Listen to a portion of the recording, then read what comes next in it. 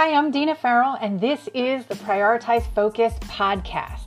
This is where you'll get encouragement, whether you are a time management flunky, a serial goal-getter, or distracted by SOS, that's shiny object syndrome. This is for the entrepreneurial woman who may have forgotten what a valued, amazing lady she is. Val, that's you. This is your reminder that the world needs that God-given dream that you've been harboring in your heart. And it's time to make it a reality while living and dealing with your actual reality. If you're ready, let's get started.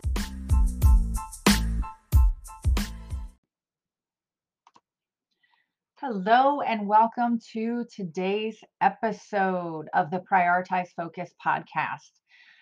Today, we are going to hopefully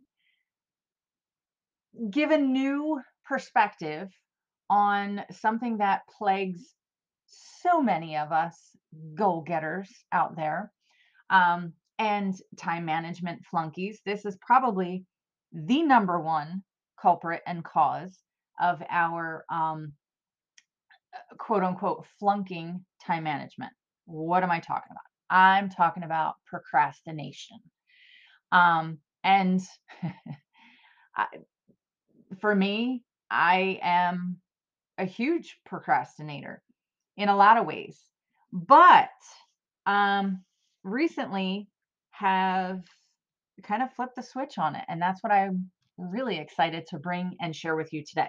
Today, I want to talk to you about how you can make procrastination work for you instead of hinder you. Think about it. What comes to mind when you hear the word procrastinating? Maybe, like me, you think things like lazy, putting off now what you can do later, or just doing anything to avoid what you should be doing, right? We've all been there. Having something that needs to get done, and well, the next thing you know, you're checking your email or social media, you grab a snack, or in my case, going to get another cup of tea. You start checking your messages, or you're suddenly cleaning out a kitchen drawer, may or may not know something about this, or you're phoning a friend, right? Procrastination is often viewed with a negative lens. We all know that it's the number one culprit behind our not getting things done, things that we know that we should be getting done. And the internet is full of ways, tips, hacks, and even advice on how to stop procrastinating.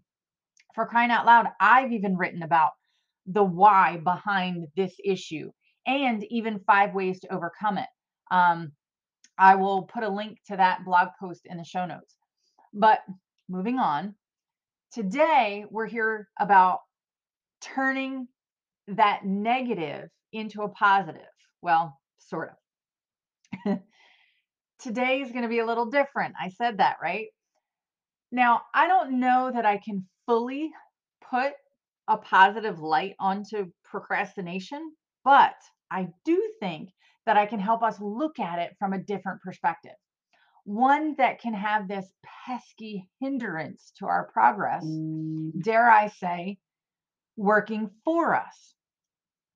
What if I told you that there was a way that you could productively procrastinate?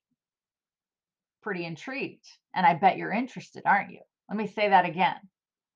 There's a way that you can productively procrastinate. Listen, I've been writing a book, my first book, and sadly, it's been in the works for nearly 2 years, mostly due to procrastination. And a lot of that procrastination is rooted in fear. And like I said, I've written causes and even ways to overcome this issue. And again, I will link that. But at the same time, I've managed to get more done on this book in the last 8 weeks or so due to two things. You want to know what they are? Number one, sheer determination. No kidding. I'm literally sick of having this, I'm going to write a book, hang over me any longer. And number 2, and I didn't even know that I was doing it, but it's what we're talking about now, productive procrastination.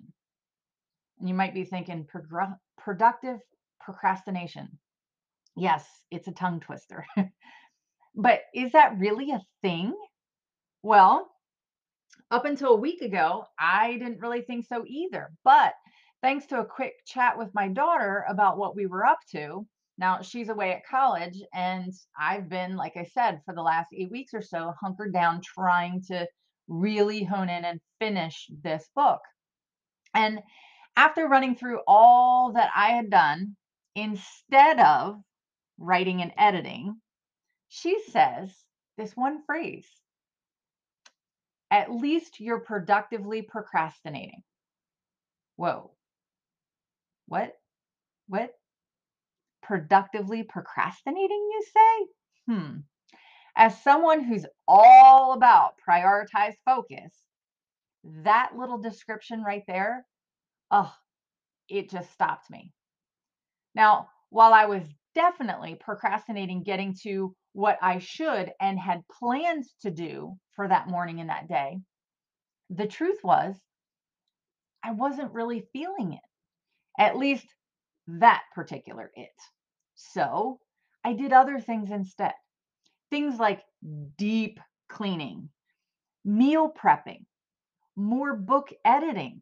I did some scheduling, not only scheduling of, you know, time and activities, but pre-scheduling social media posts, calendar blocking, looking at what I actually have and commitments that I already, can't get out of, and blocking time to do the things that that I need to do, but also things that I want to do, like writing and editing and research and things like that. So even upcoming training that I've been commissioned to be responsible for and do. So while that may not sound like progress toward what I had planned and wanted to do for the day, um, it still kind of helped me with future progress, right? At that moment, I realized that even though I had planned what I wanted to accomplish in that time frame that I had set aside, I still managed to set myself up for progress later. So her description suddenly gave me a sense of relief. I was loosening that guilt grip a little bit. Listen, I don't know. We're just women. We hold on to guilt like it's some kind of, I don't know, badge of honor. Anyway, she was right.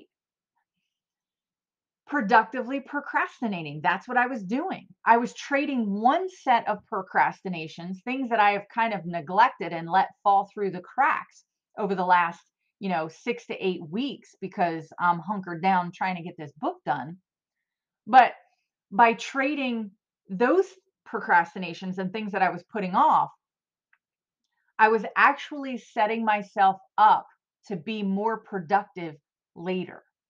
Go figure. And what do I mean by that?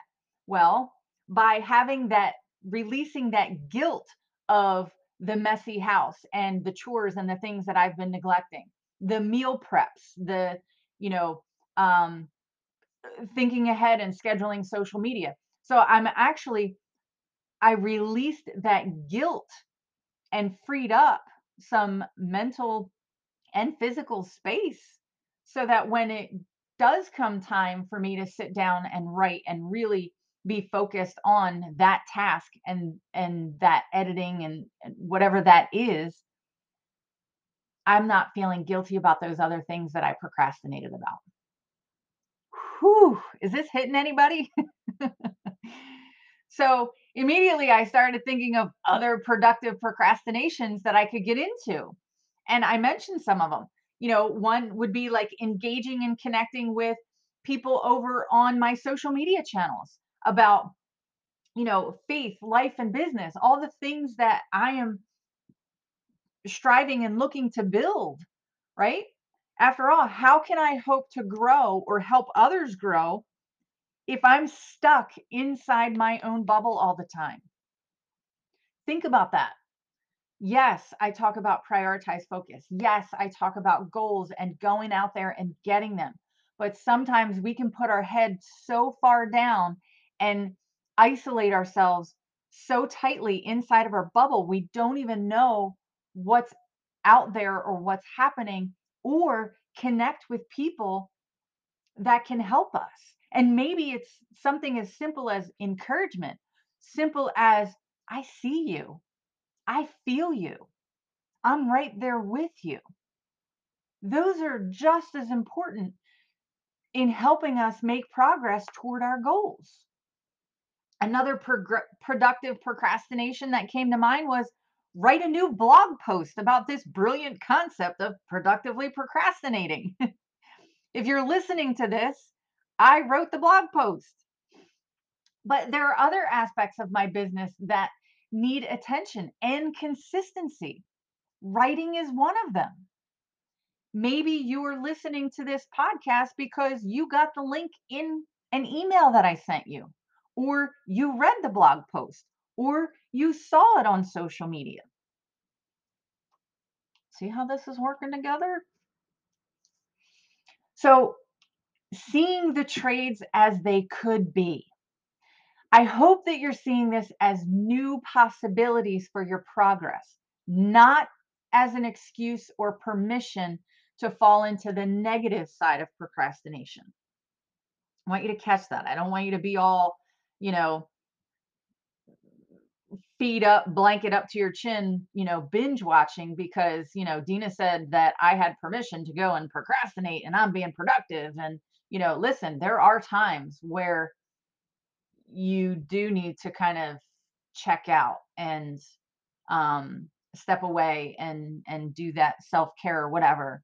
I guess binge watching is self-care. I don't know. It depends on what you watch, I guess. But I would love to hear about you and what you think. Can you get behind this productive procrastination movement?